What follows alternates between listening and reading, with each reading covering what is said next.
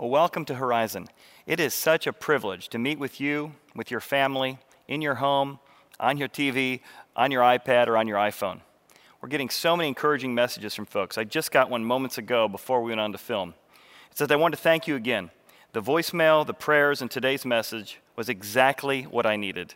Thank you for all you do, and I will keep you in my prayers for safety and good health. Besides online services, we are looking forward to calling personally and helping pray with you and help you during this challenging time. Because what many of us have heard is what we're doing as a culture right now is trying to flatten the curve, right? Flatten the curve. It starts here and it's building up, and we're trying to keep that thing flat. Now, you've heard about all the medical flattening of the curve. I'm talking about the irritation with your family, right? You've been living with your family now 7, 21, a month, way too much proximity, and the irritation level has gone from, I like my family, I tolerate my family, I think we're ready to kill each other, right? We want to flatten the curve of the stress level we're all in during this time. In fact, that could be the catchphrase for spandex, right? We're here to flatten your curve. So how do we really push down and deal with this issue of social distancing? In fact, we've been in such close proximity with our family, some of us need a little family distancing right now, right? In fact, my son, he owns his own video production company, so he works out of the house, and he's been a bit of an introvert and gamer his whole life. He came up to me this week and said, Dad, social distancing. I finally have a name for my lifestyle. I thought, that might be right. I have another buddy of mine who's a business owner. He posted on Facebook that he had some big weekend plans. He said, yeah, the family's got some weekend plans. We're looking at the map for some weekend travel plans. Dining room, may head to the laundry room, or maybe we'll head over to the bath. Right? How do we deal with the stress of being in this close proximity with people we love, but they might be driving us crazy? One thing that's helpful is to understand what's going on inside of our soul during this time. Psychologists have a test, and that test is called the Life Index Scale. Let's look at that together.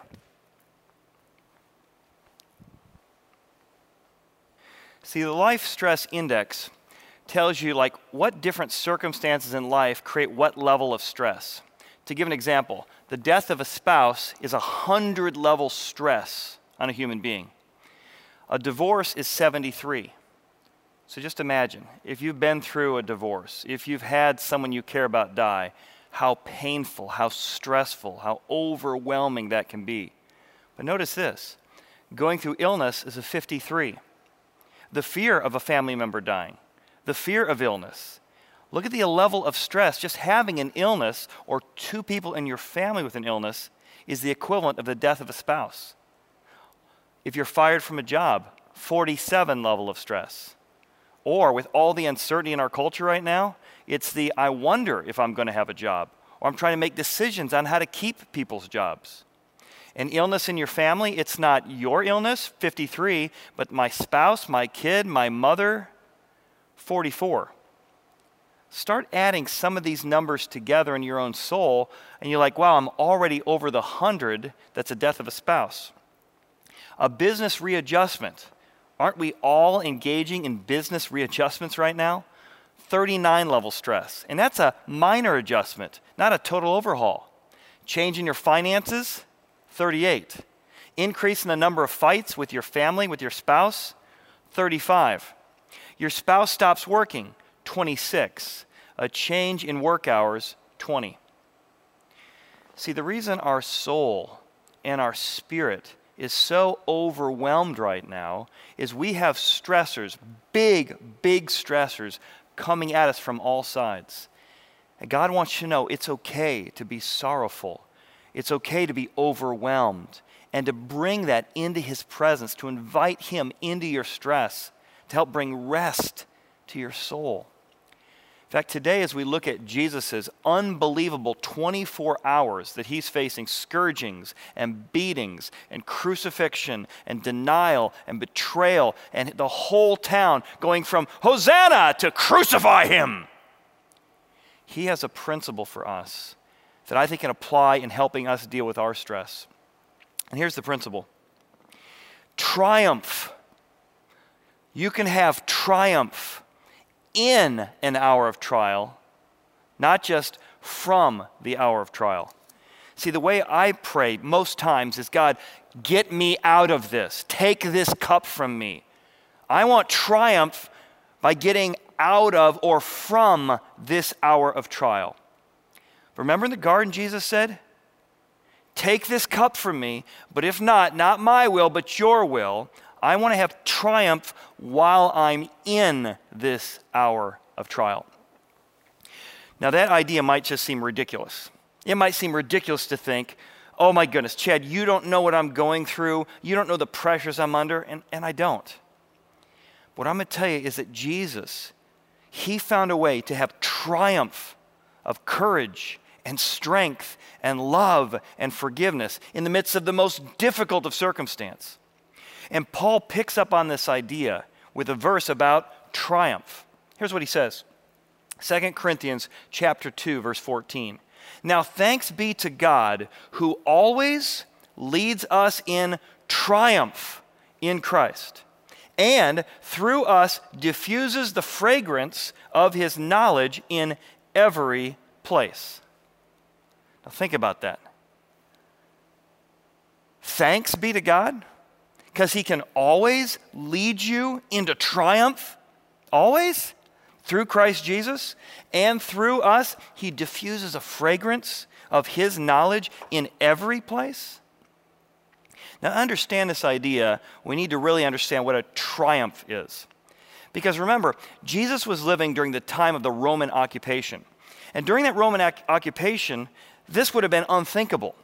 In fact, all three of these principles are unthinkable.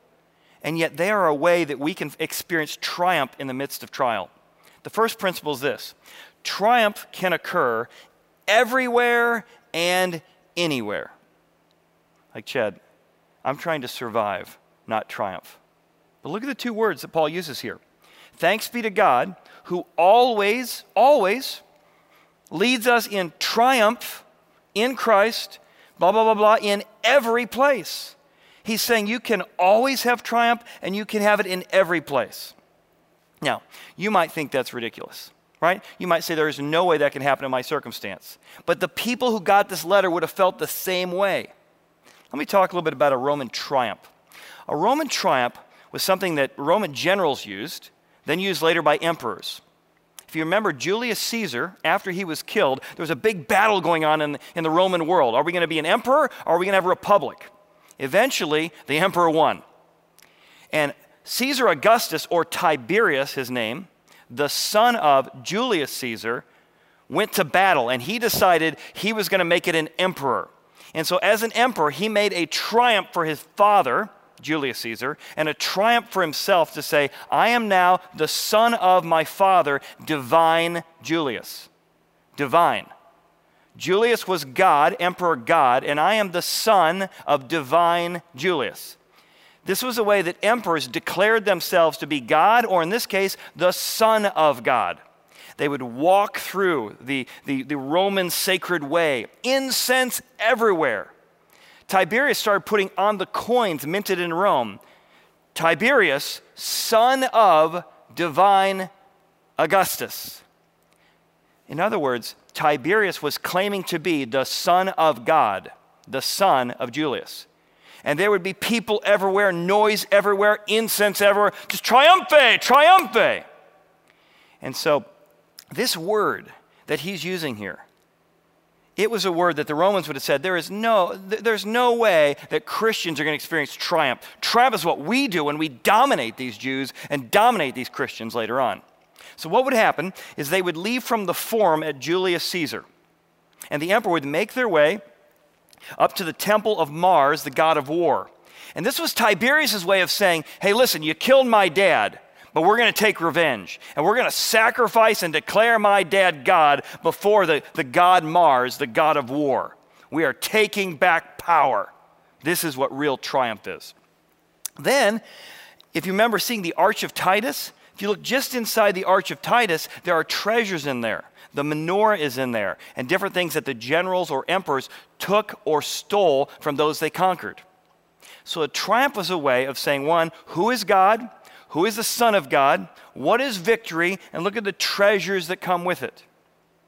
So if you talk to a Christian receiving the letter from Paul, and it said you can have triumph, using a word that the Romans used to declare their victory over the Jews, they would have said, what are you talking about? But here's what Paul is saying to you and to me. We can experience triumph anywhere and everywhere. How? Well, let me tell you how.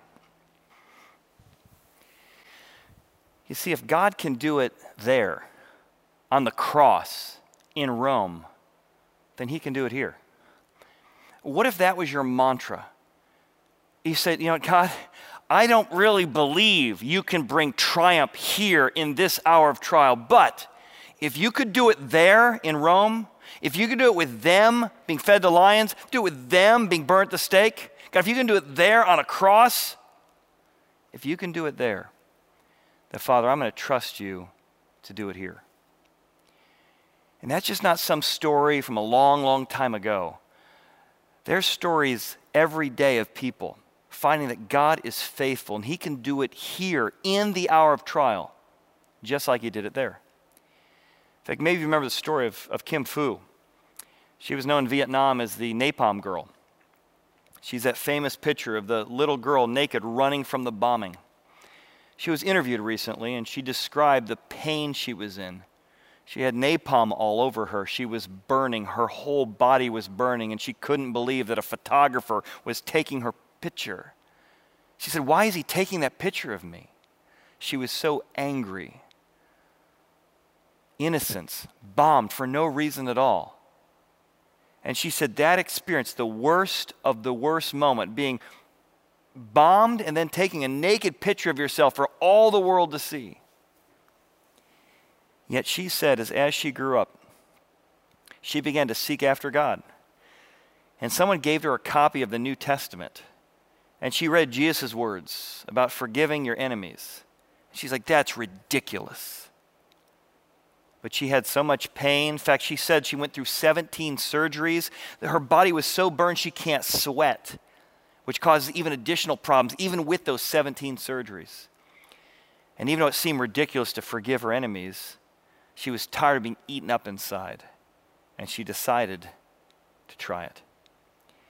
She forgave her enemies, and she began to follow the teachings of Jesus. She said her heart began to come alive again. She began to have life and joy and forgiveness in her heart in a way she never thought possible. And she realized if Jesus could look at those who'd crucified him and say, Father, forgive them, they know not what they do, she could do the same things to those who bombed her. What's amazing about Kim's story is she said that God so transformed her that she used to hate that picture of Napalm Girl, just hated it. But now she sees that God used that circumstance, a terrible, horrible circumstance, to actually bring her to find peace and joy that she never would have known. She was asked recently by a reporter, when you see that picture now, what do you think? She said, I'm thankful. Thankful? Thankful. If Kim Fu could find a way to find forgiveness and power and triumph in the face of being Napalm Girl, maybe you and I could trust that that same God who gave her strength could do it for us. In fact, I got a recent phone call. One of the things we're doing as a church during this time is we're trying to do a very personal ministry. We're trying to give everybody in the church a phone call if they want and if we can. If you've not gotten one yet, contact us at the church. We're trying to pray for you, check in on you, let us know what's going on. I had a conversation this week with a friend. She said, Chad, one of the most amazing things happening during this coronavirus is I was estranged from my son for many, many years. We just started tiptoeing toward reconciliation back in October.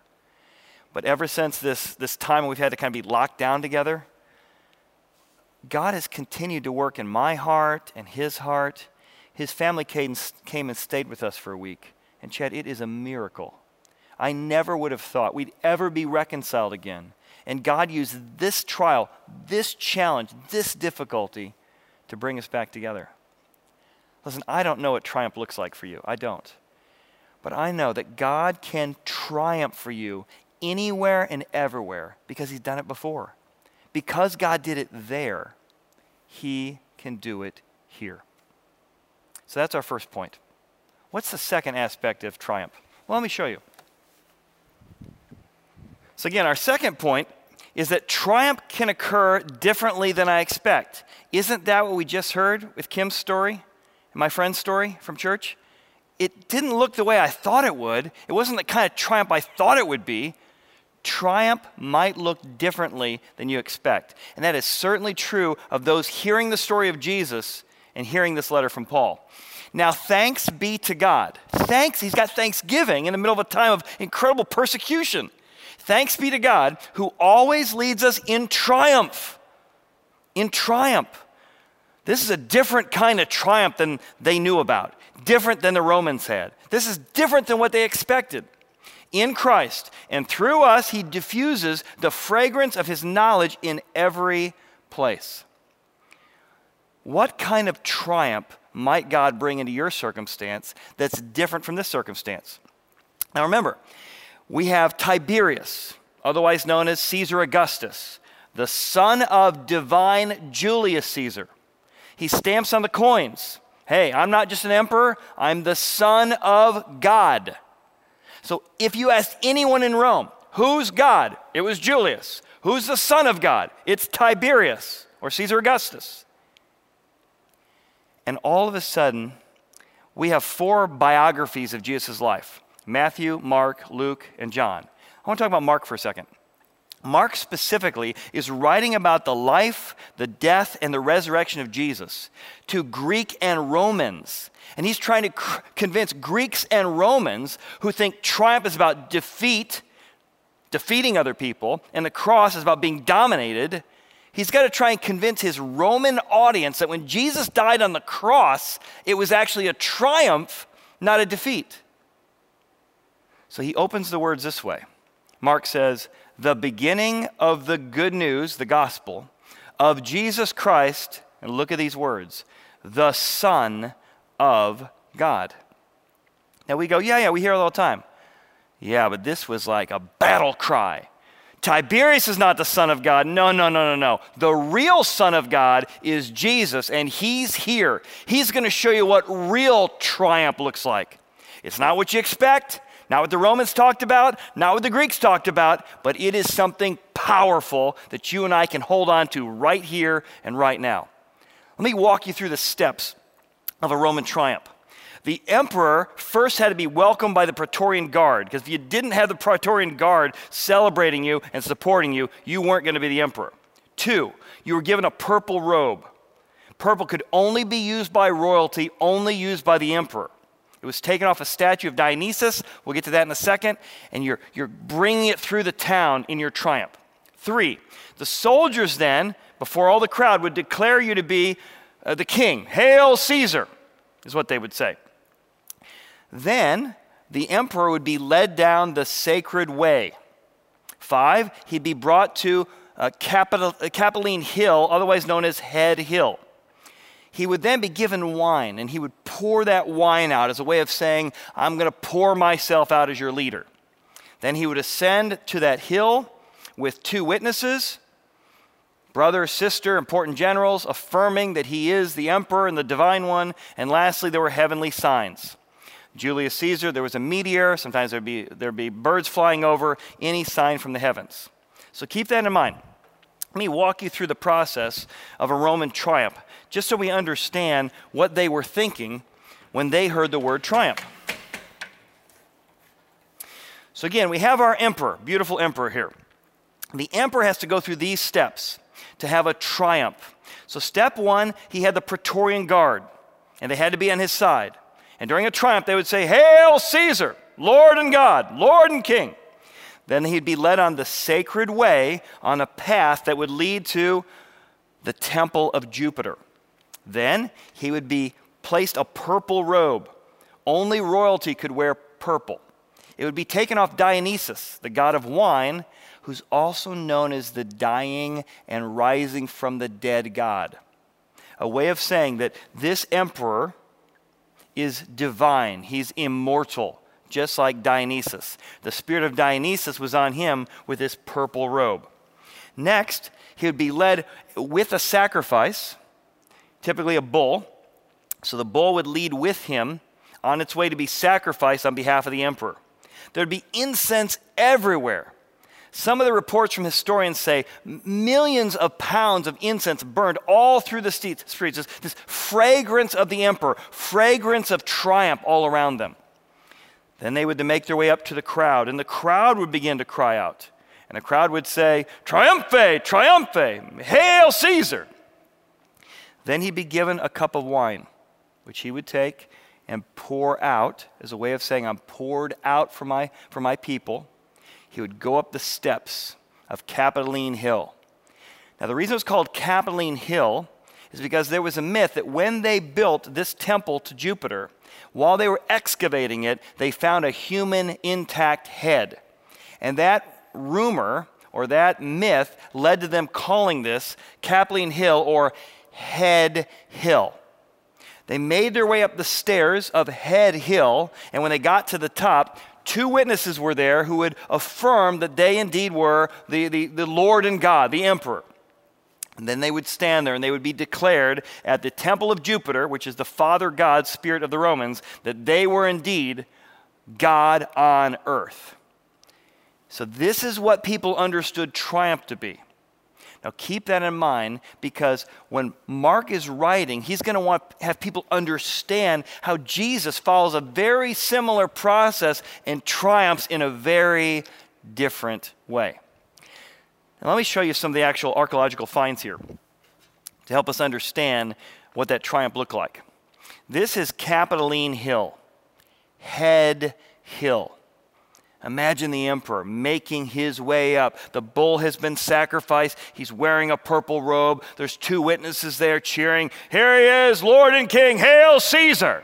He makes his way to the top. He pours out the wine right here on those steps, declaring himself in triumph at the temple of Jupiter. Now, I told you that triumph would look very, very different. Well, that's exactly what happens. In fact, let me show you how Mark writes this so you can understand just how different it is. Then the soldiers led him away. This is Mark writing about Jesus. Notice the comparison here as a very different triumph. They led Jesus away into a place called the Praetorium. Why? Because Jesus is standing before the Praetorian Guard, step 1. And they called together the whole garrison. And they, the Praetorian Guard, clothed him with purple. Only emperors get declared with purple or clothed with purple. What they did in mockery was actually following a Roman triumph. And they twisted a crown of thorns on his head. The Praetorian Guard are declaring him king. Remember they say, "Hail Caesar, hail King of the Jews." The soldiers then began to salute him. There's the first 2 steps. "Hail, King of the Jews." Then they struck him on the head with a reed and spat on him, and bowing the knee, they worshiped him. Then they led him out. Remember the next step? Leading on the sacred way. They led him on a way to Jerusalem. Now, we're not in Rome, we're in Jerusalem, but see the pattern? To crucify him. Then they compelled a certain man, Simon a Cyrenian, as he was coming out of the country and passing by, to bear his cross. Now, Jesus, the sacrifice, is escorting another man down the sacred way. Now we're on to the next step. And they brought him to the place called Golgotha. Again, we're in Jerusalem, not Rome. What does Golgotha mean? Which is translated the place of a skull. And if you're a Roman reading this, you're like, "Oh my goodness, this is not like a triumph I've ever heard, but this is an actual triumph." He keeps going. Then they gave him wine, just like the emperor, mingled with myrrh to drink. He didn't take it. He pours it out because he's pouring his life out for his people. With him, they also crucified 2 robbers. There's 2 people on the top of Golgotha on that hill, attesting to him, right? Doesn't one say? Shut your mouth, right? This guy is innocent. On the right side and on the other side. And so the scripture was fulfilled. What Mark is telling Romans who knew triumph should look like this is Jesus came, he defeated death, he's going to defeat hatred, he's going to defeat everything about the Roman Empire, and eventually the whole Roman Empire will be turned upside down by Jesus. This triumph on the cross isn't what anyone expected. But if Jesus could do it here, he can do it in your life as well, and in mine. And triumph may not look like what you hoped or what you thought it would. Triumph might look differently than you expect. But if God could triumph there, then he can do it here. And this is not just some religious, magical thinking type of thing. Right? Remember Steve Jobs? He gave a commencement address, and he said he would not have been where he was had he not first gone through the public humiliation of being fired from the company he started at age 30. He said, but if it wasn't for that failure, I wouldn't have had my later triumph. Because I hit rock bottom, being fired from Apple, I started Next, and then Pixar. It gave me freedom I didn't have before. It gave me innovation I didn't have before. It gave me the spirit of, I got to find a way to make this work. In fact, here's what he says. He says, it was awful tasting medicine, but I guess the patient needed it. And we know he eventually triumphed, coming back to Apple. I don't know what triumph looks like for you, but God wants to be with you in your hour of trial. J.K. Rowling said the same thing. She gave a commencement speech called The Benefits of Failure in 2008. She described how at the time of her own graduation from college, her greatest fear was failure. And yet, she said it was also the foundation of her eventual success. Because failure stripped away what Rowling called the inessential, struggling through that defeat broke her down to a state where all she had left was her true character. Failure revealed her true character. She said, I stopped pretending to myself that I was anything other than what I was. I began to direct all my energy into finishing the only work that mattered to me. I was set free. I was set free because my greatest fear had been realized, and I was still alive. And I still had a daughter whom I adored, and I had an old typewriter and a big idea. And so rock bottom became the solid foundation on which I rebuilt my life. I'll never forget the junior summer of my college years. My grandfather's health continued to go downhill. And I wasn't looking forward to spending a large portion of my time taking care of Grandpa. I had a lot of things planned for that summer, but I spent a lot of time at Grandpa's house, feeding him, talking to him, washing him, changing his diaper and other things. And my grandfather was a Marine. My grandpa, man, he never wanted anyone to serve him. He loved serving other people. And it was so hard for him to receive service, to receive care. And it was amazing because I think both of us got a kind of triumph we didn't expect. I found that this was one of the last summers I had before my grandfather died.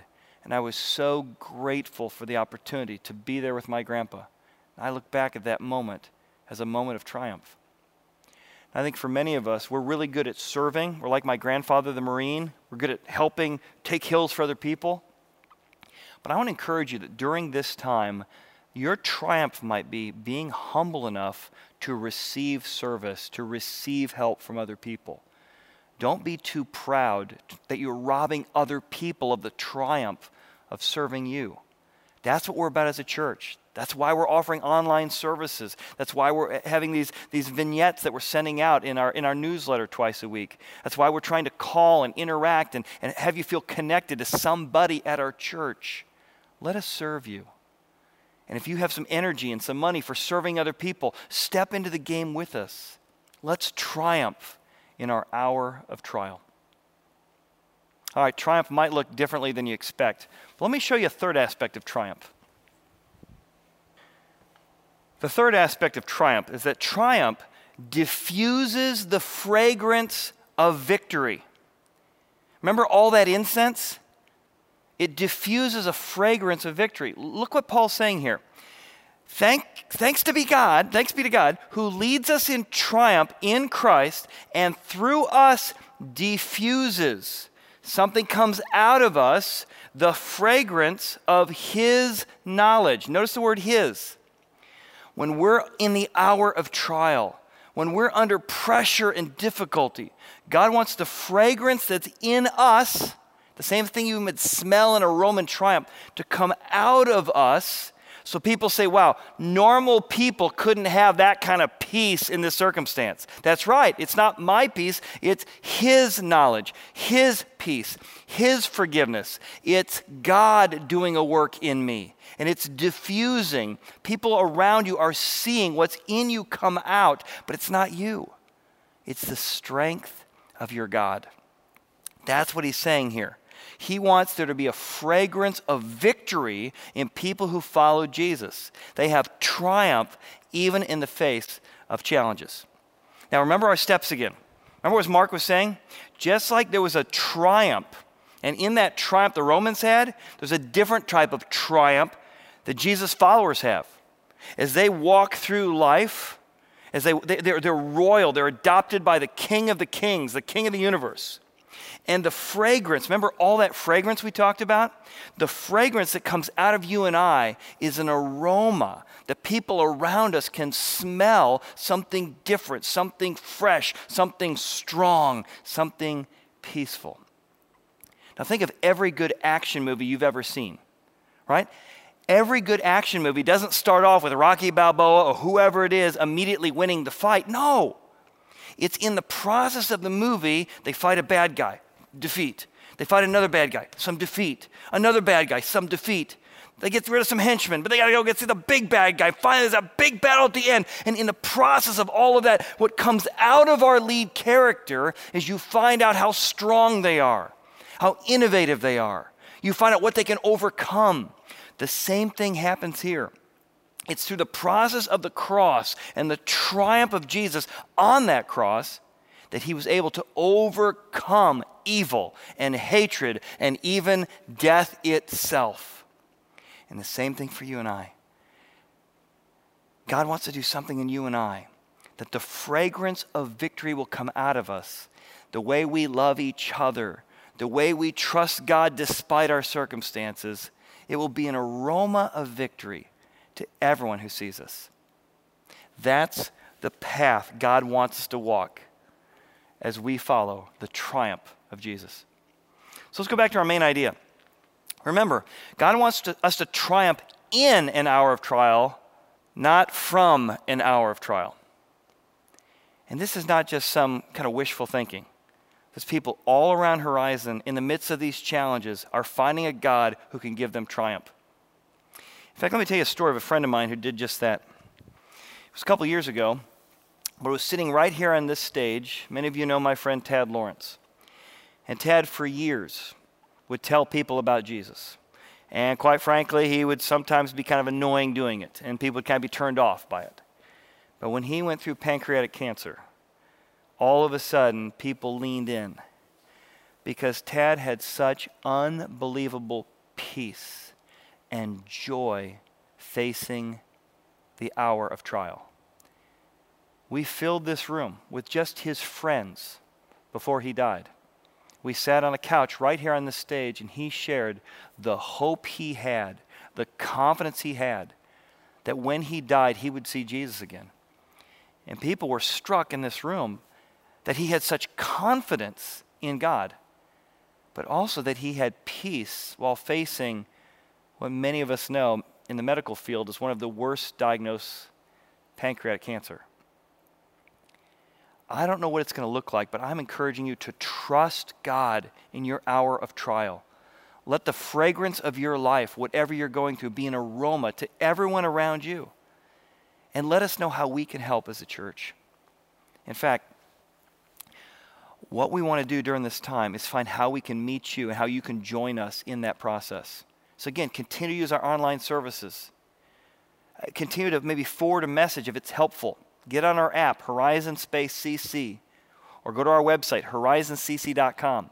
Sign up for our newsletter at the very bottom, and every week you're going to get little vignettes of little Bible studies you can do and little promises you can hold on to, and forward those on to friends if that's helpful. 2, if you're at a place that you can give financially because other people aren't during this time, give financially to what God's doing at Horizon. Allow us to continue the work God's doing here and to look for all the different people in challenging circumstances who have additional benevolence needs and say, how can we bless and help other people during this challenging time? And again, we want to be the kind of church that is small enough that you can get a phone call from us. And if you would like that, email us at the office. Call us at the office. Let us know how we can check in on you, because we all need each other to triumph in this hour of trial. Can I pray for us together? Let's pray. Father, I thank you that you brought in triumph in the most difficult circumstances. So, Father, we want to pray for wisdom in our trials. And you promised us if we prayed, and we prayed in faith, we would not be like the double-minded who are washed to and fro like a wave, but we could have confidence that you would offer us wisdom in the most difficult of trials, that there are manifold trials in this life, but with those manifold trials come manifold grace. And would you give each person listening today the grace they need to triumph as they face their challenges. In Jesus' name, amen. Amen. Well, I hope this next song can be an encouragement to you of what it looks like for you to triumph and to fight in the midst of your challenges. We'll see you all next week. Thanks.